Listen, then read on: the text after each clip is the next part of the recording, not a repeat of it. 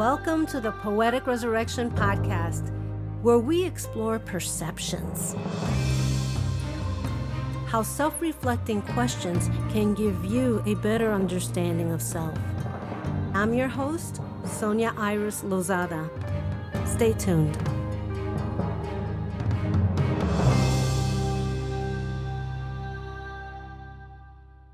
Today we have Louise Alexandra Erskine. She is a poet, photographer, and a content creator.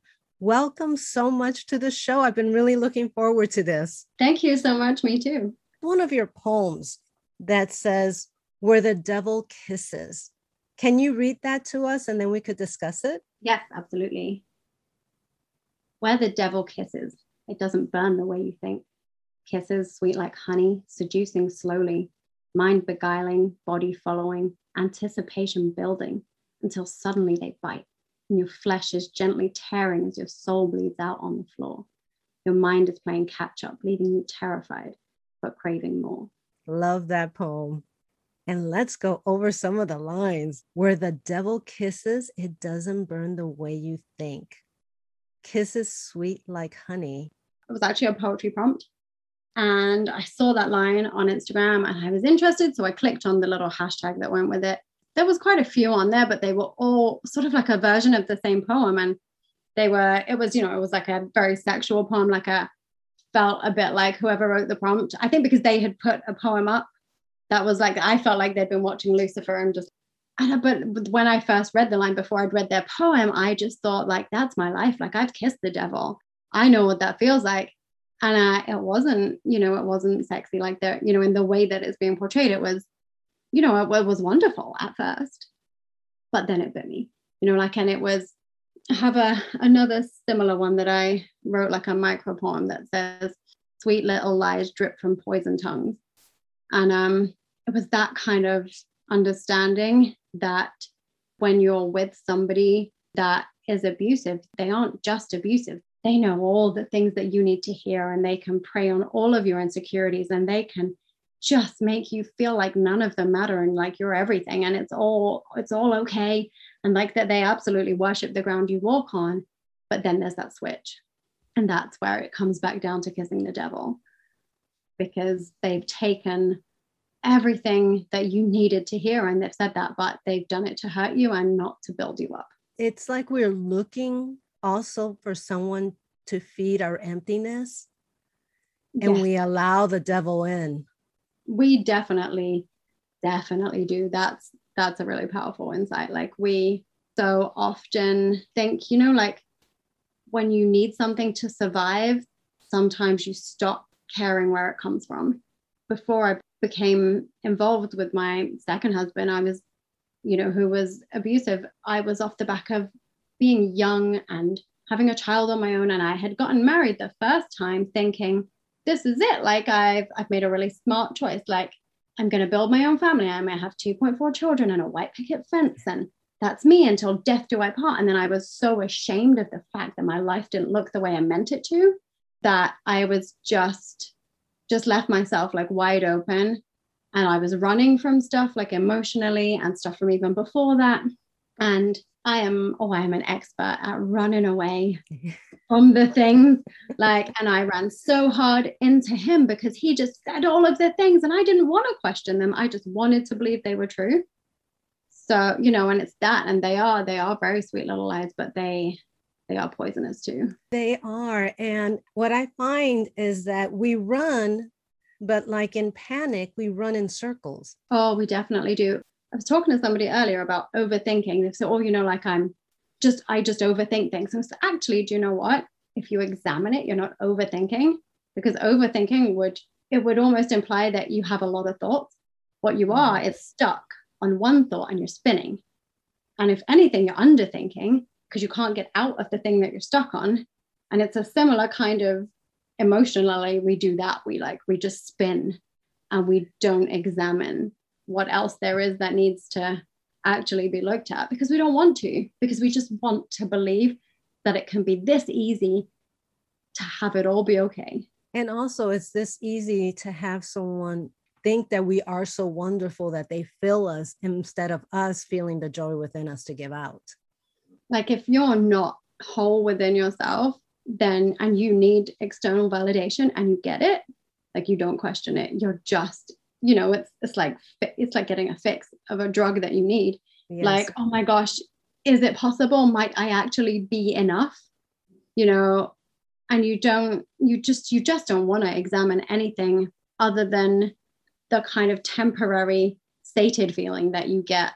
Oh, this person thinks I'm enough. Like it, you just want to leave it there and like, don't pick at it. Don't question it. Don't, even when the red flags start popping up, you ignore them because you need the thing that you have been waiting for, because you aren't whole within yourself. You need the validation more than you need to question the other behavior. I once had a guy that kept thinking that I was so wonderful and complimenting me. And finally, I'm like, okay, what is it that you really want? Because I know I'm not all that. Do you know what? Like, this is the thing. And I think when somebody really, truly does love you, they can look at you and go, do you know what? You're really grumpy in the morning. And I'll be like, yes, but I'm adorably grumpy. Like, and they'll be like, okay. Like, but do you know what I mean? Like, I don't want somebody that thinks I'm perfect. And do you know what else I think I have learned is that we don't fall in love with perfect. We fall in love with imperfect. Yes, I so agree. If somebody was perfect, like, wouldn't they drive you insane all the time? You would feel like it would, if anything, it would just confirm that you weren't good enough, because you would be like, but I have all of these flaws. But actually it's them. And it's the little things about a person that drive you crazy when you're with them that you miss when they're gone. And you realize, actually, do you know what? You always thought that your terrible singing in the shower was embarrassing. And I always just thought it made me love you more because you were comfortable to sing terribly in the shower when I was with you. And I genuinely adored it. Like it's those things that we fall in love with.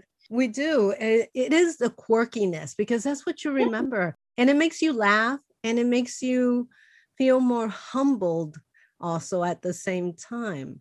And it sets you apart. It makes you unique. That's what makes you memorable. Those are the things someone isn't going to forget about you. That's what makes your mark on this life, is the ways that you are you in a way that nobody else can be.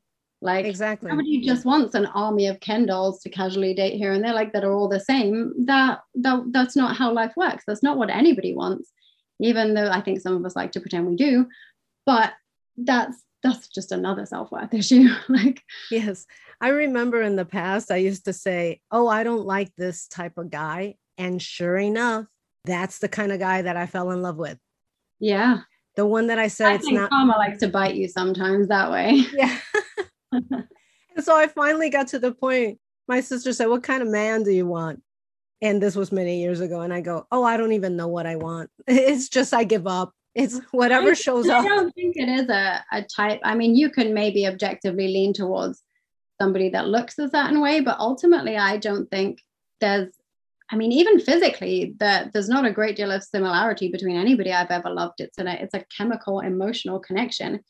And you could look at somebody, in a picture in a magazine and not think twice about them. But when you meet them and there's that spark, and you get to know them, like, that's what you fall in love with, is who a person is. Now, what they look like is an incredibly irrelevant thing at the end of the day, because if you love who they are, then that chemistry, they're never going to be ugly to you. And I've had the other happen where someone that I didn't find so attractive became very attractive because of who they are. Absolutely. Yes. 100%. So let's get back to the devil here. Kisses sweet like honey, seducing slowly, mind beguiling, body following, anticipating building, and suddenly they bite. This for me was it was a way of processing and understanding trauma bonding, and a way that I was trying, to express it in a way that maybe other people would begin to question. Sometimes, when you're sharing your story, sometimes it's easy to focus on, he raped me, he hurt me, like he gaslighted me, he told me I was bipolar. And people are like, if it was so bad, why didn't you just leave? And you're like, well, because it happened to me slowly. It wasn't like, we didn't go out on our first date and he just punched me in the face and I was like, yeah, I love that. That's not how that works. It was wonderful. And it wasn't just wonderful and then it got terrible. Like, it's sometimes that happens within a normal relationship. Things just get worse. And that's not abusive. That's just a natural pattern for when things start to fall apart, they unravel. But it would be wonderful, and then it would be horrifying, and then it would be wonderful again. Because normally, like, something will happen to you. There was one incident in particular that sticks with me, and it was the most traumatic sexual experience that I had within that relationship, whereby afterwards I couldn't even pretend that it hadn't happened. And I just went straight into my bathroom and I ran just like a scalding hot bath and just tried to clean the shame off of me. And, I didn't stay in my relationship for the guy he was 5 minutes ago when he hurt me. I stayed for the guy he was now, in his pajamas, sat in scalding hot water that was burning him, to make sure I was okay. Crying in his pajamas in my bathtub. That's who I stayed for, not the guy that hurt me before, and it's that constant, and you just want to see that guy, you want to see the guy in your bathtub, and you allow yourself to ignore the other stuff because you choose the narrative that you need to believe in. And sometimes it's just too much to face all of it at once. Like it's a very slow process when you begin, if you manage to get out, like, and you begin to leave and to unravel it all. And the way it built up, like even now, there are things I forget about, and it's been almost 4 years, and I'll just remember some small thing, and it seems innocuous, but then think about it and you realize that actually that was like a really damaging thing that you did to me. It just seemed small, but the repetition of it especially was really like psychologically damaging. And I didn't even question it at the time. It just hurt, and I sort of withdrew a little bit, and then all of a sudden you'd be wonderful to me. So I just let it go. Do you think that because you are a strong woman, you just kept telling yourself maybe, well, I could fix this. I'm strong. I know how to do this. Like, not even that I could fix it. I could literally deny that it was even happening to me, because I would be like, well, no, because I'm tough, and I grew up in a single parent family, and I could cook for myself as a child. I can put up a shelf. I can handle myself. Like, I am, if anything, a little bit gobby, and this can't possibly be my narrative because I'm not subservient and I'm not easy to manipulate, and I'm not like meek and tiny. I am stroppy and I am offensive, and I couldn't possibly be abused because I'm, like, this is who I am. I'm far too tough for that. Like, I genuinely, like, because of what I believed about myself, and I had this sort of, I guess, tunnel vision whereby I just wouldn't look at any of the things that didn't fit with the way I needed to see myself. And I couldn't acknowledge all of the broken that was underneath that, and that was the reason for that. And that had left me just wide open to being so completely manipulated by somebody else. I saw a documentary, and it was a long time ago, and it was about women that are strong and why they attract men that sometimes want to possess, because it's like a challenge to them that they can conquer this strength. And also, I think the thing is that you feel so often like I felt like I wasn't enough. And if I just did some more, if I could just please him more, then I would be enough and it would all be okay again. But actually, the thing I have learned is that, yes, I had my trauma and my brokenness that I was carrying, and that left me open to that situation. But if I hadn't had so much to give, he wouldn't have wanted to take it. Like, if I was really nothing the way that he told me I was, then he wouldn't have been with me. He was with me because it served him to be with me, because I made him look good. He won. He worked in a school and he won. He was the only person, I think, still in the history of the school to win this like staff competition they have for the display boards. And, they have it at the end of each year. He's the only person that won that twice in a row ever. I did that. I made all that stuff. He just went in and put it up. I made the cakes for all of their bake sales. Like, I used to be a professional, like, I used to make novelty cakes, wedding cakes, and birthday cakes and stuff. So I would always go all out, and I would stay, and I would go big, and I would do all of the things. So on Cake Friday, when it was his turn, it was always the best cake that they had, and I, like, I made him look good, and I had so much love to give, and there was so much of me that was broken. I was definitely like codependent. I just didn't understand it. But so I would just give and give and give and give. And I wouldn't ask, I wouldn't take. It was because of how much I had to give, not because of how little I was, but because of how much I was. It takes a long time to be able to see that in its fullness and go, actually, do you know what? It wasn't because I wasn't enough. There was one woman that I interviewed on toxic relationships. She was in a relationship like that for 27 years. I think the thing that I underestimated was once I got out, I thought, I'm done. That's fine. I'm out. Like it's okay. But no, I went back and forth and back and forth and back and forth because it's addictive, because you've spent so long being conditioned with the highs and the lows that it genuinely behaves like any other addiction.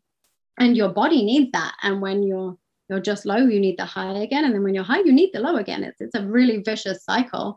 And so when you leave, all of a sudden you've got nothing and you're not getting a hit, even a bad one. And you just need something, even if it's awful. And it's really, really hard once you get out to stay out. How did you distract yourself into staying out? Or what did you do to be able to stay out? So initially when I left, I tried to fix it. And we went to couples counseling. And I think the thing especially with narcissistic abusers, is that they have this gift for saying something that sounds wonderful to everybody else, but that will hurt you on such an incredible level. And, and he did that. And I took the bait and I reacted. And then he got to be all, like indignant and say, oh, I'm not going into counseling with you. You're crazy. You're bipolar. You need to get your own counselor, which he did to hurt me, but actually ultimately was the thing that saved me. Because then I did do that. I stayed and I had my own counselor and I went every week to her. And he was supposed to have his own counselor, but he went, I think, twice and then never showed up again. She is the one I left because he was drinking all the time. And my dad had been an alcoholic. My granddad had been an alcoholic. And I was so fundamentally horrified because I thought I was smarter than becoming that statistic. And he had become, like, he was drinking really heavily. Crept up quite quickly, but again, in hindsight, I can see that it shouldn't have been a shock. But because that was why I left, I didn't even know I was being abused until I was in counseling. And she just slowly and like really delicately just walked me through things, and we would talk about instances, and then she would just ask me a question. First, I was like, I don't really even understand why she's asking that. But slowly it did. She just picked her way through it. And this is the power of having a professional that understands the way that your brain trauma works and doesn't just try to fix it for you and get it done. And, because God loves them, your friends and your family, they will give you the most well-intentioned advice, but it's almost always wrong for that type of trauma. I mean, after I stopped seeing her, I went back again, but that time it was quite quick. I think it was maybe the end of September, something like that, by the time when I went back. And it was, literally like the night before, I remember I'd been at my friend's house and I'd been helping her with like a wedding album that she needed to do on her computer. And he'd been sending me streams and streams of absolutely vile, hateful text messages. And then I was like, do you know what? I'm finally out. Like I'm definitely like, I'm done. I can set a boundary where I don't have to even read this anymore, which is really hard to do when you have children with somebody, because you can't just block and delete them from your phone. You can't draw a really clean line. And I found that really hard to navigate. But do you know what? I'm out. Done. This isn't okay. But the next morning, he was there and he was crying on his knees on my bedroom floor. I did take him back and I took one last shot at it. And I am glad that I did. I don't regret that, because if nothing else, I can definitely say that I tried. Nobody could ever tell me I didn't try hard enough. I tried. Like that time, it was wonderful for like maybe a week. And it was probably only wonderful for as long as a week because we didn't live together. And so, his hidden behavior could stay away from me. But very, very quickly, things would happen. And I would just look at them a little bit differently than I did before. Or sometimes, and I would be like, that's why she asked me that question. From months before, I started to see things a little bit more differently. And then it culminated on Christmas Day. We were at his house and he had the most terrifying meltdown. And he was like flailing on the bed and sobbing, and it was over something, because I had actually said that something was his fault, and it was like a really stupid tiny thing, but like all of his family had sent Christmas cards to him and my children, including my son that wasn't even his, without my name on, and then they'd sent extra ones that were separate to me, like separate from my children as well. And I'm like, but you've been begging me to take you back for a year, so why? And I have done, and it's been like 3 months. So why are they doing that? And he was like, it's not my fault, is it? And I was like, well, yes, actually it is, because they're your family. They've only got the information that you give them, and like, that was, to me, that just seemed logical. Like, they're not psychic. They don't know, and it was the first kind of hint that actually the story I got was not the same story everyone else was getting. And it was genuinely terrifying. I've never seen anything like it. It was almost like watching someone having a fit, like, and his arms were flailing and he was crying, he was shouting, he was so far beside himself over the idea that I said that this was his fault. And it was such a tiny thing. And it was the first time where I didn't feel guilt over that. I placated it. I played into it, but it was a conscious choice in order to create a safe environment for my children, and not me just trying to fix it and saying I'm sorry, because I believed that he was right and it was my fault and I'd caused him all of this pain and I had this guilt. I consciously fixed it just to try and get my children through Christmas Day without that being their environment. And he was studying at the time, and it was New Year's Day then, sent me a text message, and I was at home and he was at his house, and sent me a text message, and he said, it was something like, I'm going to stop studying at 3:00 and I'm going to have a drink, either to celebrate the fact that I've got a decent wife or that I'm single again. And I was like, well, honey, you might as well start drinking now. Because if your behavior is going to be exactly the same, whether you have a family or not when I finish studying, can I come and see the kids and take them to the park for an hour before I have a drink and I relax? Just my behavior is going to be the way I want it to, irrespective of whether you're in my life or not. I was just like, well, crack on. Like, and at that point, I had seen it from a kind of a more distant perspective, and my counselor's questions were coming through all of the time, and I had this terror of Christmas Day still in my mind. And I was just like, no, do you know what? If you can't behave differently with a family than without one, then you don't deserve to have them. And that was it for me. But that was over a year. I initially left him in the February before that. So that was a long time of back and forth after leaving that, to actually get to that point where I finally felt free of it. And I think I still went and slept with him a couple more times, but that was on me just to kind of scratch an itch. And by that point, I enjoyed having the power in the situation because I'd never had it before. And eventually it was like the last time, it was really bad. I mean, you can tell. One of the things I struggle with is pornography. And so many people, like so many men, watch it thinking it's educational. Actually, when you're with a man that's watched too much pornography, it makes them bad in bed. This was a thing. It's also a thing that's often used in abusive relationships, is to hurt you, is that they will say, well, I have to do this because you're not good enough and you're not fun enough and you don't do the things that they do. And it's like a conditioning, it's coercive. And, and I got to the point where I was just like, I was with him and I was laying there and I was like, do you know what? It's not even good. And I just got up and left. I was like, see ya. Like, that was a really crazy, like, and I left and I was like, oh my God, I just did that. Like, it was like almost like an out of body. Like, do you know what? Finish yourself. I'm done. I'm out. It was so, and I honestly, I don't even know where the nerve that it took me to do it came from. It just happened. It takes a long time, and it took a lot of very, very careful professional counseling for me to be able to see those things for what they were and not for my inadequacy. Not, this is bad because I'm not good enough. Actually, this is bad because you're doing a bad job.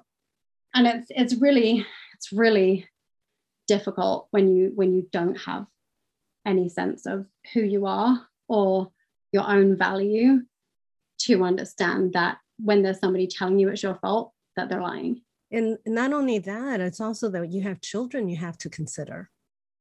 And as a mother, that's your first thing you protect. And so sometimes you sacrifice yourself for that, but sometimes the sacrifice is not a valid sacrifice. No, and do you know what? And I think if it had only been me, I don't think I'd have left. But I got pregnant again with my third, which was my second child, with him like quite soon. And so I had 2 kids under 2. And actually the difference in how he responded to our daughter to how he responded to our son really started to make me question. There were some things that had happened while I was pregnant that were very traumatic for me, but I was heavily pregnant. I couldn't deal with that. Like it was too much. And I just kept telling myself, like, it's going to be okay. Like this is going to happen. And, he's just under a lot of strain right now or whatever. But things like he chose to start smoking while I was pregnant. Like, this is dangerous for my unborn child. And he knew we were going to co-sleep. And he would say, oh yeah, but I'll quit. I'll quit when the baby comes.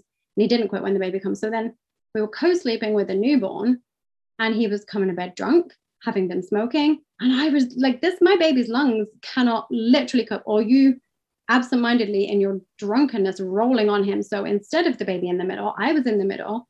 I was awake all night, like virtually between feeding the baby and then just protecting the baby and using myself as like a shield, and then having to be alert because I couldn't let the baby roll the other way and he needed to be with me.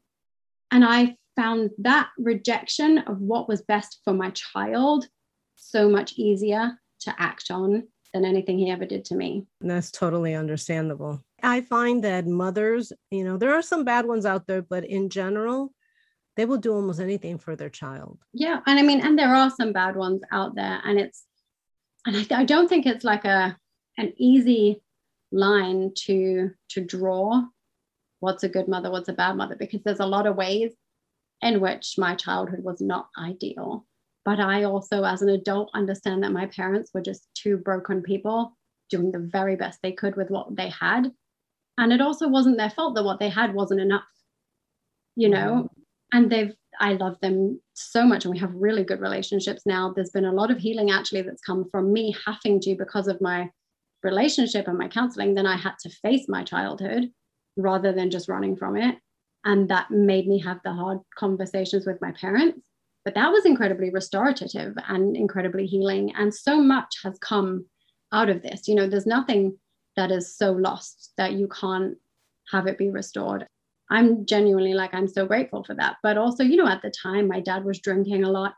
My mom was depressed. She had suicidal depression, and she did the best she could. But because when you're in that kind of depressive state, I was neglected because she just couldn't join the dots. It wasn't because she didn't love me. It was because she just physically couldn't put the things together. And I got sick and I ended up in the hospital. And it was, somebody had come around to our house and they said, I think we need to take that baby to the hospital. And she looked and she went, oh, and she just couldn't connect all of the things together in a linear state. She just thought, well, she hasn't had a drink and she hasn't eaten. I'll try again in a half hour, without going, hang on, do you know what? This is a 2-year-old and it's been 4 days. She just kept thinking, I'll just keep trying. And she absolutely loved me with all of what she had. It was what she had was broken, and that wasn't her fault either. Her childhood was a million times worse than mine was. And mine was worse than my children's will be. And maybe by the time they have children, someone will get it right. Yes. Yeah, because that's the same thing with my parents. I mean, they grew up in such poverty, and that's all they knew was lack. The only thing that I can say that my parents did so well is that I always knew they loved me. Yeah. They really loved us. And I think that is what makes things different. My mom, we had to put her into a facility because she has dementia. And the woman said, the nurse, she said, she must have been a loving mother. And I said, yes, she was. She goes, because I see how you hug her and kiss her, and we don't see that with everybody. Yeah. No, and it's strange to, well, I love my mother and now, and I know how much she loves me, but it's something I've had to learn as an adult. And as a child, it's not something I was sure of. It was, that's how you become codependent. I understood that my behavior was, if I behaved the right way, I would receive love. And if I didn't, I wouldn't. Mm-hmm. And that, when you're growing up, is very difficult. And you talk about you hug and you kiss your mom. I'm not at that point. I love my mom dearly, but I'm not affectionate with her.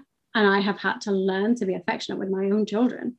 And that was a weird thing, the first time I held my baby in my arms, and to love something so much and to want to hold it. I've never been, a public displays of affection kind of girlfriend, or, I'm quite reserved, I guess. Not reserved, that's not even the right word, but I struggle with affection, I guess, because I didn't know it. And even now, sometimes my children are all being really, really needy all at once. I do feel myself start to kind of tighten up. It's really, really hard because I wasn't allowed to be needy. And I read this wonderful book I think it was called like The Book You Wish Your Parents Had Read. And it talked about how you think you're reacting to the situation that is now, but actually so often you're reacting to the situation that was then. So when my children, and I've really worked on it, like, and it's still hard, but because I'm conscious of it, I can manage it. So, but when for a while, especially being on my own and being under so much emotional strain, having left this, like trauma bonding and dealing with all of that and CPTSD, and my children were all pouring at me at the same time, and they all needed something different. And I just didn't have enough to give. And I would really struggle. And it really helped me to understand that wasn't because they needed something. It was because I had never been allowed to need something. And so it is self-awareness. It's once you kind of understand your reactions to things, you don't just stop doing them. They're built in there, but you can begin to correct the way that you think. Right. That hug, to give someone, especially your children, a hug, it means so much because you remember that as you get older. I find it easier when I pick them up than when they all suddenly jump on me at once and they all need something different, and I feel torn and pulled, and I'm like, because that almost kind of affirms the feeling of I'm not enough because I can't deal with all. There's too many of you. I'm outnumbered. But I think it's also being kind to yourself and understanding that actually, irrespective of my trauma and my history, that's something every mother feels at some time. Even when you've only got one child, there is a point at which it's too much, and you're like, that's a universal motherhood experience. It's not my failing. We are all just winging it. Motherhood is a job, no matter how many books you read. Every kid is different. Every mother is different. Every father is different. Parenting is something that you learn on the job, whether you try and prepare yourself for it or not. Like, you just have to, there's no other choice. And, but having a little bit of compassion with yourself and just saying, do you know what, actually, yes, I didn't handle that the best I could, but I'm not going to crumple under the weight of that. I'm going to understand that I'm doing the best I can, and I'm going to move on. And next time I'm going to handle it better because I'm learning. Yes. But that's a hard place. It was a hard place for me to get to. I think some people, I hope most people get there a little easier. I have yet to hear of any mother that thinks it's easy. No, the responsibility of that mind that you want to be that wonderful parent. And I think that's why some parents are overbearing. Because they know and feel that, I went through this, so I don't want you to go through that. But they're here to learn a different story. Yeah, exactly. I'm not the same mother my mother was, but there's things that I have been able to face and to overcome and be different because of the relationship and the childhood I had. There's a lot of lessons in that. It's not for nothing. I had the experiences I needed to make me who I am. And that's an incredible thing, irrespective of how good or bad any of those experiences were. It's what you take them and how you grow them and how you raise the tiny human beings that you're going to mold in this world. And you learn and you make sure that they have enough. I'm just going to mess up different stuff. Yes. there's new stuff all the time. Like, I'm raising boys on my own as a single woman. At some point, I'm going to have a teenage boy. Like, what am I going to do with that? I don't know. I'm going to have to, but I'm aware. And I listen to, there's a couple of podcasts. Sometimes I listen to like men's mental health podcasts. Yes. Which seems maybe strange, but I just think, actually, do you know what? Because at this point in my life, maybe by the time I get there, there will be somebody who can help me with that. But right now, I need to understand the challenges that young men are facing, because how can I guide my sons to be the young men that I didn't know when I was young? Boys that understand the value of women, that also understand that it's not weak to cry, that it's okay to feel things. In my age bracket, the number one cause of death among men is suicide. Wow. I don't want that to be the way my children can't process their emotions to the point that that's how they feel, that's not okay. And so I'm trying to stay conscious and to listen to what are the pressures that young men are facing. And it's a lot. It's a lot. I feel more pressure to raise boys than I do my girl, because I've been a girl and I know what she's facing and I can raise her to not take any crap. That's fine. But how do I raise boys that are, and I think about going to high school, and I don't remember any teenage boys being like super respectful, No, They thought it was cool to put you down. And if they liked you, they actually hurt you more because that was the thing. When they told you, oh no, he's just picking on you because he likes you. Who tells girls that? That's damaging. Yeah, that's very. Oh, that guy's horrible to me. He must be super into me. I'll probably date him. Like, no. I know, exactly. It's like, oh yes, here, let me start abuse early. Yeah. I mean, and let me choose to believe that that's how it's supposed to be. Like, it's not. And I think one of the things that genuinely annoys me to this day is my first kiss. Really? It should have been this sweet, like slightly nervous, like beautiful moment with somebody I liked. But it wasn't. It was this boy I barely knew that walked across the playground, stuck his tongue in my mouth, and walked away again. I didn't even talk to him. We weren't friends. I just stood there like I did what, like I did. To this day, it pisses me off that my moment was robbed because boys are told to behave like that. He did it to something like 8 girls in one playground, like one lunchtime. And I just think, but this is how our boys were being raised. This was, which is not good. Boys will be boys and it's locker room talk. Like, well, it's not. I will not have sons that behave that way. No. We absolutely refuse. But then that is my responsibility to learn how to guide them through that situation. And I take that responsibility, I think, far more seriously than I would if there was a man here to help. What's weird is that's like domination. And in order to dominate, you have to feel like you can be the aggressor because you're actually fear-bound. 100%. There's fear there that if you don't do this, you're going to be weak. And it doesn't mean you're weak. It means you're powerful, actually. Well, yeah, but they're not told that. And I think for men especially, there's this whole like victim Viking, it's eat or be eaten world. And either you go out and you smash it or you're a failure.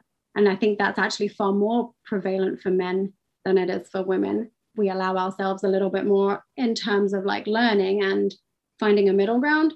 But men very often, especially when especially in sports and things where you're you have to win. Like if you don't win, what's the point? Yeah. Why are you even playing the game? Yeah. Exactly that. And it's eat or be eaten, because if you're not winning, you're losing. Not like if you're not winning, you're just thriving at something else, like, or you're learning. Men, like culture doesn't leave space for men to learn. Either you're on top of it or you're nothing. And that's terrifying. I don't want my children growing up in that world. The perceptions we have. It's that not being in touch with who we are, but being in touch with whatever the media throws at us. And that's why your poetry and doing stuff on Pinterest, it really reaches out to people. That to me is more of a positive thing from a negative experience. Or even not even a negative experience, because sometimes I think that there's really no negative or positive. There's learning. There's learning. I love actually, like over here at the minute, the adverts for signing up to the army of all things. They talk about failure, and I think it's a really powerful campaign because they're saying actually, do you know what? In the army, we embrace failure. That's how we learn. He says, "Fail, learn, win" is the like tagline, and it struck me the first time I heard it on the radio because it's such an unmilitary kind of point of view. It's not what you expect, and it's actually culturally very appropriate right now. And I was like, exactly. Do you know what? I like that. Fail, learn, win. And you can't expect to win something you haven't learned. Right. And they're using the psychology now of what's prevalent and what the society needs. I don't know, in a way, I find some advertising so manipulative that it's all manipulative. But some of it is like so in your face manipulative that follow me here, I'll give you this. And you give someone 3 lines of something, and then you try to sell them something. And I think selling people something is not a bad thing because we all have to make a living. And if we're good at what our service is, then we want to sell it and we want to make money. But I'm talking about the hard sells. The hard sells always turn me off. I think the thing that gets me, and when, talking about self-worth, especially in women's marketing, but actually also, I don't know that it isn't equally a problem in men's marketing. Now that I'm thinking about it, is that underlying tone of you're not enough. Because exactly, you need these jeans to have your butt look good enough. You need this makeup to make your face look good enough. not these are great jeans and you'll feel great wearing them if you want, like, and actually we put all this effort into understanding women's bodies so that we could make the best jeans possible for you to make you feel better. Like I know it's like that message is too much. And it's actually, I mean, I think it is slowly changing, but we are it's changing off the back of years and years and like decades of telling women that they need these products to make them better. And well, I mean, imagine if every woman just for a week stopped buying products they were told would make them better because they weren't enough. Like the world would end. Like the whole of the financial society would crumple. I think I've historically thought about it as a women's problem, but now that I'm sat here, I don't think it is. Look at men's magazines, and there's like GQ, like the guy on the cover of that's not a regular looking guy, is it? Like it's not. And that touch up heaven for both men and women magazines. Yeah. Nobody's that perfect. And the marketing I find to them is more testosterone based. Yeah. So it's cars, it's fast moving, it's electronics, it's like the coolest new wallet or whatever. But it's still, if you drive this car, it'll make you be enough. You'll be cool enough if you have the latest, like Xbox or PlayStation, or if your computer's this, or if you have the best phone, then that makes you cooler. Like it's the same subliminal undertone of you need this because you're not enough. Not, look, we made something that's awesome. That's why you should want it. Exactly. And nowadays, if you get something that's often after you saw an advertisement like that, you're like shocked. I'm like, wow, this is really good. Yeah. Because we get so much junk most of the time. Yeah. I think, and things are shifting, and it's really inspiring to see how many people are turning around and saying, and it's the power of the collective voice. And one of the good things that comes through social media, which is such a double-edged sword, but is that people, when people stand together and they say, do you know what, we're not going to let companies treat us like this, then they are listening, and then I mean, it's difficult because then you do still get the ones that go, oh, look, that's working for them, we'll jump on that bandwagon, and their motivation is still just as bad. It's just piggybacking. Well, it's all the marketing stuff. If a celebrity owns a bag, then everybody wants it. But what they don't realize, the celebrity got the bag for free. Well, exactly. And like, we're supposed to believe that celebrity actually uses supermarket shampoo. Like, and they definitely don't. No, they don't. Side note, you're disappearing because it's getting really dark over there. It is getting really. What time is that? There you go. You're there. Yeah, it's getting late. Like the sun is starting to. It was very cool, like Claroscuro style, but still. I was just gonna fade to like a really beautiful black and white, and then just kind of like Sin City. You remember that film where just his sneakers were red? Like make it super cool. Oh, yeah, that's true. So I want to go back to one part of the poem, and then we could finish the poem because we're having such a fabulous conversation. I mean, I love the way friend, like it's so comfortable. It's been really nice. Oh, thank you. I love making my guests feel really comfortable because I think it's important. It should be a conversation. I think you get like a better truth out of somebody that doesn't feel like they need to stand on ceremony. Like it's nice to be able to get to the raw, like, especially, and also where I don't know what you're going to ask. It wasn't like a prepared question thing. So you can't prepare. So you have to do it off the cuff, and then you don't have time to think of something clever. You just kind of have to go with it. Like, and I think that works really well. Yeah. And I'm really kind to my guests. I always try to make you look as good as possible. So your mind is playing catch up, leaving you terrified, but craving more. Yeah. So this at its heart is it's a trauma bonding poem. And, it's not, I think there are a lot of relationships that aren't abusive that don't work out. And there's, there's the steep kind of incline at the beginning, and they have their highs and lows, like, and we go through trauma, but, it slowly unravels and there's a decline. But with an abusive relationship, it's a really intense high followed by a low, followed by a high, followed by a low. And there's almost none of the just middle ground, and I remember saying to him one time, like, I just want a boring life. Like, I can't take this. Like, and I just, but because it's so high and so low and so high and so low and so high, and it's all the time. And it didn't make any sense, because it would be so wonderful after being so painful that I would always feel like my mind was like 2 or 3 steps behind where my life was. And I was trying to figure it out, but it was moving too quickly to add all the new pieces in. And it wasn't until I was fully out and separate from that situation that I could actually go back and start to unravel some of it and to straighten it out and order it in a way that made sense. And I mean, even now, and I think especially where it is traumatic, there's so much of it that your mind blocks out because it needs to. And so it's been almost 4 years since I left. My son is coming up to 4 years old, and he was like 5 months old Wow. when I left. So, but I'll be like walking along from the school run, and it doesn't like blindside me anymore, but I'll remember something and I'll be like, oh, why didn't I remember that before now? You know, and I think slowly as you heal, your mind is able to release kind of memories and to allow you to feel some of the things again when you're capable of them, because there are certain things that I just couldn't have told you were happening when they were happening at all. It's taken a lot of healing and a lot of counseling and a lot of independent work from me following on from counseling to not just be like, oh, well, counseling's done, so I'll stop now.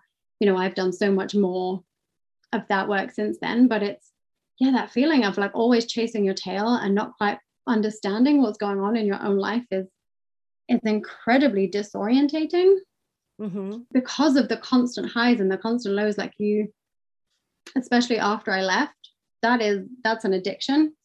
It's no different than being addicted to pills or alcohol or any of the other things that we are addicted to.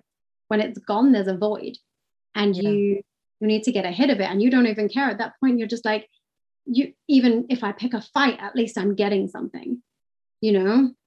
And that's the hardest part to break. Yeah, it's that void that makes you have to deal with what's in your head. Yeah, you have to face yourself at that point and what it was in you. And for me, like, I had to finally come face to face with the broken I was so far before that. And that enabled me to be in that position to begin with, because I shouldn't have been there. If you're a happy, healthy, whole individual with a sense of self-worth, you don't allow yourself to spend years being abused by another human being, you know. And I had to, in that space where there was this huge void, I had to say, well, okay, well, what am I going to fill myself with? Because it can't stay empty. It's gonna get filled up with something, and I need to now make a conscious choice about what that is and what I allow myself to be filled up with. And I went back and I did, you know, like all of that inner work, and it took a really long time to fill myself with a sense of worthiness and an understanding and an ability to be kind to myself and compassionate to myself, and to understand that it was okay that I didn't have it all together, because I was doing the best that I could. Today was a rubbish day, but you know what, tomorrow I'm just going to go to bed, and tomorrow I'm going to get up and we're going to start over, and it's going to be easier. And as you take it one day at a time, you know, like there's a saying somewhere, I can't remember who it was. He said, you know, like the months were quick, but the seconds were excruciating. And I think that's it. You go through and it feels, I just literally have to put my one foot in front of the other one. But you keep doing that, and all of a sudden you look back and you're like, oh, do you know what? It's been 6 months and I'm okay. And I'm actually doing a little better. And I think about it a little less, and I'm healing a little more, and I'm crying a little less. And, you know, when I'm smiling a little bit more, and I actually saw one of my friends who I haven't seen because I was so isolated and I had social anxiety, and you begin to actually build who you were. And I've built a life that I love, but it's taken a long time. And it's taken being very intentional about what I allowed myself to fill that void with. So do you think that within the relationship, since you felt unworthy, do you think that perpetuated his behavior as well? Yeah, absolutely. Like, he fully fed off of my need for his validation. You know, and when you don't feel like you're enough, somebody else in their own, I mean, ultimately, I think narcissism comes down to also a similar level of unworthiness. It just manifests differently. Mm-hmm. So you need to give enough, and they need to take enough to be filled up, you know, and it's a symbiotic relationship in a lot of ways. It's just a very dangerous one. Yeah, it's sad that there are so many broken people, and you don't know that until you get into a relationship, be it a friendship, a co-worker, or something, you start to see it. There are many people out there that I don't agree with some of their beliefs, but I can also see the pain in them. And me not agreeing with them is my perception. So I have to understand that we're not all going to think the same. But there's just so much hurt and fear. And some people are very aggressive about it. Others withdraw. Others try to seek help. Others show anger and abuse. But it all really comes down to, like you said, it's all one, but we're just acting differently. It is. And I think at the end of the day, it is really hard, especially because I could look at his childhood and where certain things were maybe unusual within the times when his brain was making key cognitive leaps. And I can understand the science behind how he became or how he developed, like that narcissistic personality disorder. But I found it really hard to separate for myself, understanding it and having compassion for that.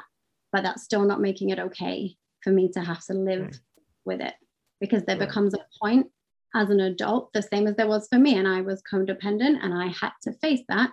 And as an adult, I had a responsibility to address that. And I think it's difficult, but I have to accept that wasn't my job to fix him. If he wasn't willing to do the work, I didn't have to live with the abuse. Right. It is really difficult because I could just see it. And I get it. I get how you became who you are. And I get that hurting people hurt people, but that doesn't mean that I don't still deserve to set boundaries. Because they're hurting, it's not your fault that they're hurting. You didn't create the fault. So there's nothing that you should be responsible for. But too bad that people don't grow together. They end up just ending. Mm-hmm. It really, both have to work on it. It's relationships, be it friendships or even family. It takes work from both sides. Healthy and whole, it still takes a lot of work. It does, because you're conscientious all the time. Yeah, and there's no such thing as like a fully developed human being. We're all growing all the time. Life is growing. You're never done. No matter, even if you are coming from a place of wholeness to begin with, there's always going to be something that you can work on, that you need to learn, that you evolve, that you change. Culture around you changes, people change, people come into your life that are going to challenge you in ways that you didn't understand. And that's a constant evolving process. So even in whatever kind of relationship you're in, I think we as a culture think, well, what am I going to get from this relationship? And frankly, at the beginning of a relationship, I think it would be far healthier if we each sat and made a list of what we wanted to bring to it. With that, with us learning, I want to use that as a way of getting into your photography. Oof. Because your photography is so beautiful and so calming, and the colors and the lighting and seeing happy children is really nice. Began to explore it while we were still together, but towards the end, I started getting offered jobs, in social media, and it was quite like I'd worked for myself for such a long time, but this was something I could do with a tiny baby and a toddler, and so it worked really well for me, and that inspired me, and it gave me a reason to explore something a little bit more and to get better. I'd always loved photography, but it gave me a reason to say it's okay to make time for this, because actually I can provide for my family by doing it. Not it's an indulgent, thing that's just all about me and that I'm gonna have to feel guilty for. By the time I left, where I felt like such an absolute mess within myself, and I felt so ugly, and I felt like such a failure, that for me to be able to take these moments with my children that were the only reason I was still standing, and to catalog them in a way that was incredibly beautiful, so that not so much for anybody else, with social media, but for me, so that at the end of a hard day where I felt like an awful mom and I was failing everybody because there wasn't enough of me to go around, and everybody was at such a different developmental stage that I couldn't just meet all of their needs with the same thing at the same time, to be able to get into bed and somehow just through my blurry, teary eyes look at these moments where I could see pure joy on my children's faces, that was enough. That's medicine right there. And I had done art at A-level at school. I began to explore, perspective. And so, yes, I began to explore within my photography ways to initially perspective and, playing about with trying to make something, in the foreground be big, and making that kind of, almost like that Alice in Wonderland sense of magic. But also when you have children, children see magic. there'll be planes in the sky, but they'll believe that they're meteors, or there'll be a game and they'll turn them into, like asteroids. And, and I tried to find a way then to like digitally within my photography, whether it was just painting their faces or dressing them up, or whether it was actual like Photoshop stuff, to create that magic that they saw, so that one day when they look back, they could feel it, in the same way that I could feel it in the moment watching them. And that was such a wonderful journey for me. And having a creative outlet made such a difference for me in my own healing and in my processing. And in its simplest form, just having a little project to focus on is really important for getting you through the day. Even sometimes now when I am struggling, been a long time and I don't so much struggle with any of my relationship stuff, and I'm not often lonely, but sometimes the weight of having to make all of the decisions by myself without somebody else's opinion to like balance mine and just to bounce stuff off of, sometimes that feels heavy. And I'll be like, God, you need to give me a project. And like, because I need something I can do with my hands that will let my mind work, separately. They say about things like going for a walk, often when you're doing some certain types of tasks, when you're doing them, it actually unlocks the problem solving side of your brain because it's not focusing on the wrong thing. And so, like I'll make my friend's husband a birthday cake, or, like somebody will text me something and I'll be like, yes, that's a project I can get on board with that. I needed that this evening. I was about to go down the rabbit hole, but I'll bake cakes instead. Like, that's true. Because I find when I'm doing my creative stuff, I don't have a moment to have it chatter. No, you just, like you're focused, and especially when you're learning, like when I was learning Photoshop and stuff like that, you're so absorbed in figuring something out, but it is something that you can figure out and something that you learn. And it's nice to have a problem that you can solve and that you can have control over when everything else feels like it's spinning. I think it's like it's an unexpected, but actually really, really helpful way to kind of retrain your brain. Because you have the control. Me being an actor, I have absolutely no control over the decision. Mm-hmm. The only thing I have control of is my performance, how well I did it. And then I have to let it go. I have like absolutely no control. And that's what I like about my writing. I do have the control. Yeah, I think. And it's me. Something we can control in life. And so often it's a problem within addiction, within eating disorders, with stuff like that, is that these things often manifest when we feel like we're spinning and we have no control. So having something simple in front of you that you can keep on top of in a way that's like healthy is really important. I think creativity as well, like I've listened to a lot of Brené Brown over course, she talks so much about shame, which has been such a big issue for me. But, and she has the 10 guideposts for wholehearted living in the one of her books, and creativity. And she says one of the things that she says she really struggled with was actually going, hey, do you know what? All of these wholehearted people that come up in their data, creativity is an important aspect of their life. It can be anything. I mean, you can get creative in the way that you organize your shoes if you want to. Like, it doesn't have to be that. You don't have to paint, you don't have to write, you don't have to take photos. But there's a way to be creative in something in your life. Even if you're horrible at it, it's the taking the time and the process that's more important than the result. Yes. Well, you could get creative with something even like accounting. But you can. I mean, that's how forensic stuff came into being. People got creative with it. Yeah. And I just think there's such beauty in creation. There's a lot of beauty in creation where destruction doesn't create any beauty, even though sometimes you have to get rid of the old to start with the new. I think as well, for me, if I can take something that hurt and find a way to do something creative with it and to find the beauty in it, then that changes the narrative for me. And it's no longer, it doesn't own me, I own it. With my story and with my trauma, that's become such a powerful thing. And I have been able to use social media and photography and writing poetry and all of these things. And I can write about something that hurt me, and I can write it in a way that is traumatic, but that is also beautiful. That makes it mine And that makes it something that I own and not something that happened to me. I'm not a victim when I take possession of my own story and I use it to change somebody else's life. That's the power in it for me. It's amazing how much we are connected, that when we make even a stranger feel good about their lives, to make them feel like they're not alone. And it fills us, even though we might not even know them.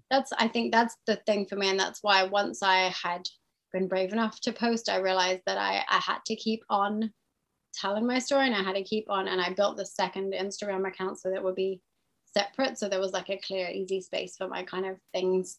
I don't want to just have like child poetry, like, and it be another mess. Like, so yeah. That is exactly it for me. And I just think when you're in the thick of it, and not just, abuse, but any kind of anything that you're struggling with. The first time I lost a baby, I felt like I was the only woman in the world that was, but realistically, I know it's very common, but people don't talk about it. I think it's just that if I just stop one woman who was in the position I was in feeling like she's completely alone in that, like, that's me, I'm done. My purpose in life, I'm happy. That also means he didn't win, because it means that good came from what I went through. And then we look at life as losing or winning though, too. Oh yeah. And it's a really difficult one, isn't it? Because culturally, we do feel, you get called a loser, don't you? And it's an insult to lose at something. Like, realistically, one person wins and everyone else loses, like in a competitive situation. And it is a really damaging kind of victim Viking lens. I think generally in life, I don't look at it that way. But with this situation, because of the way he treated it, it feels that way. Feels like a victory. Because he tried to take ownership of me and control me. So I think it does feel that way in some ways. I understand that was his hurt and his need for control. We all manifest our trauma in different ways.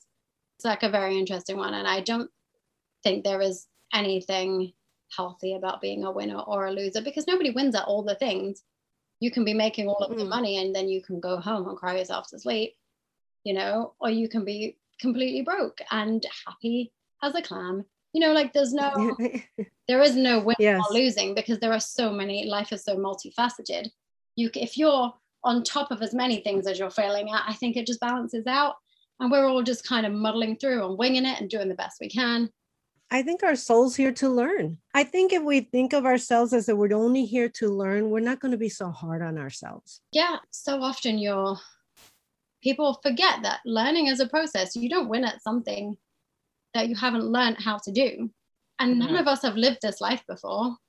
We're all just figuring it out. And there's, that's, again, the power of human connection, is that someone else is a little bit ahead of you on a similar journey sometimes. And they say, hey, do you know what? I've been where you are. And I figured that out. And here's how you win at that thing on that day. But just because I win, it doesn't mean you lose. Like, there's this picture I put up on Instagram one time, and I can't remember who drew it, but there was two little girls, and they were holding hands, and they were in t-shirts that said, her success is not your failure. And I think that's it. Like, so often we are jealous of what other people have, as if somehow them winning means we're losing. We're not losing. We're just in a different place. We're in a different race. We're in a different fight. Like, whatever it is, it's not a competition. No, and also I find that similar energy attracts similar energy. So if you're around people that are successful, you're in a good place of what you think is successful. Some people are successful at relationships better, or money, but that just means you could learn from them. It's not where you should be jealous of them. You should learn from them. They're there. Mm-hmm. To me, it's like, this is an opportunity for me to learn. Yeah, it absolutely is. Like, if they have what you want, it's not about begrudging the fact that they have it. It's going, well, hang on, what can I learn from this situation? What can I take and what can I apply? What did they do? Is that something that will work for me? Is it not something that will work for me? Am I prepared to make the same choices they did? And you have to take it back and evaluate it. And because actually, when you break it down, sometimes what you perceived as them winning to begin with wouldn't feel like winning if you had it the same way. Is because we're all so completely different. And some person might have an incredible job and loads of money, and they might not have wanted to have a family.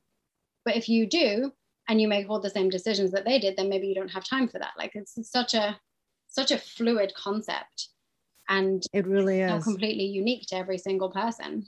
Louise, in closing, what would you like to say to the audience? You've covered so many beautiful experiences, even though at the time they didn't seem beautiful, but they taught you and brought you to where you are. What would you like to share if someone was going through what you were going? I think I would, a word of advice, like to encourage them that when you look back over it, you will see the beauty in it again. And I think I would encourage you to really look for it, because sometimes I know it's hard to see and the world feels like it's eating you alive. But if you can just find one moment, I think the most powerful thing I've learned to practice is gratitude. And every night I lay my head on my pillow and I make a list, and I try to keep it day specific. I mean, sometimes there's a wider sense of, if it's been a hard day, sometimes I am just grateful that day that my legs worked and my eyes worked. Because imagine if my child smiled and I couldn't see it. Like, I can't imagine but that's somebody's reality out there. And that's being grateful for those basic things. But generally I try to keep it day specific, and I'm grateful that, like my friend texted me out of the blue and she sent me a really sweet message, and, that I was on her mind, and I'm grateful, got my kitchen cleaned and all my jobs done, or I'm grateful that I didn't shout too much. I'm grateful that I managed to be more present with, like it could be anything. Some days it's a longer list than others. Learning to practice gratitude is the key to accessing joy. And if you can find, even in the darkest moment, something to be grateful for, then you have a reason to make it to the next moment to find something else to be grateful for. And life becomes so much easier. I think no matter how much I feel like I've lost, I also understand that I'm not entitled to anything. So I already have so much more from taking that perspective. And I have 3 incredible, beautiful, tiny human beings. I'm not entitled to have them. I'm blessed to have them, even when they're making my life incredibly difficult and they're trying to kill each other. As kids do. As they do. How can people reach you? Website? I do. I have all of the things that, Pinterest and Twitter and a blog. The thing I will actually remember to respond to is Instagram on my Beautifully Defected page. I have 2 pages, but more often than not, it is signed into the page where I write, which is just beautifully_defected. And Beautifully Defective Life. Perfect. I want to thank you so much for being on the show. You have been very open and very authentic, and I really appreciate it. And I love this amazing poem, Where the Devil Kisses. Thank you so much for having me. It's been such an honor to share with you and to speak with you and to learn a little bit about you in the process as well. Thank you. Thank you for listening to the Poetic Resurrection podcast, available on Apple iTunes, Spotify, Amazon Music, Google Music, and many other podcast platforms. Please visit us and subscribe to our newsletter at poeticresurrection.com for the latest information and updates.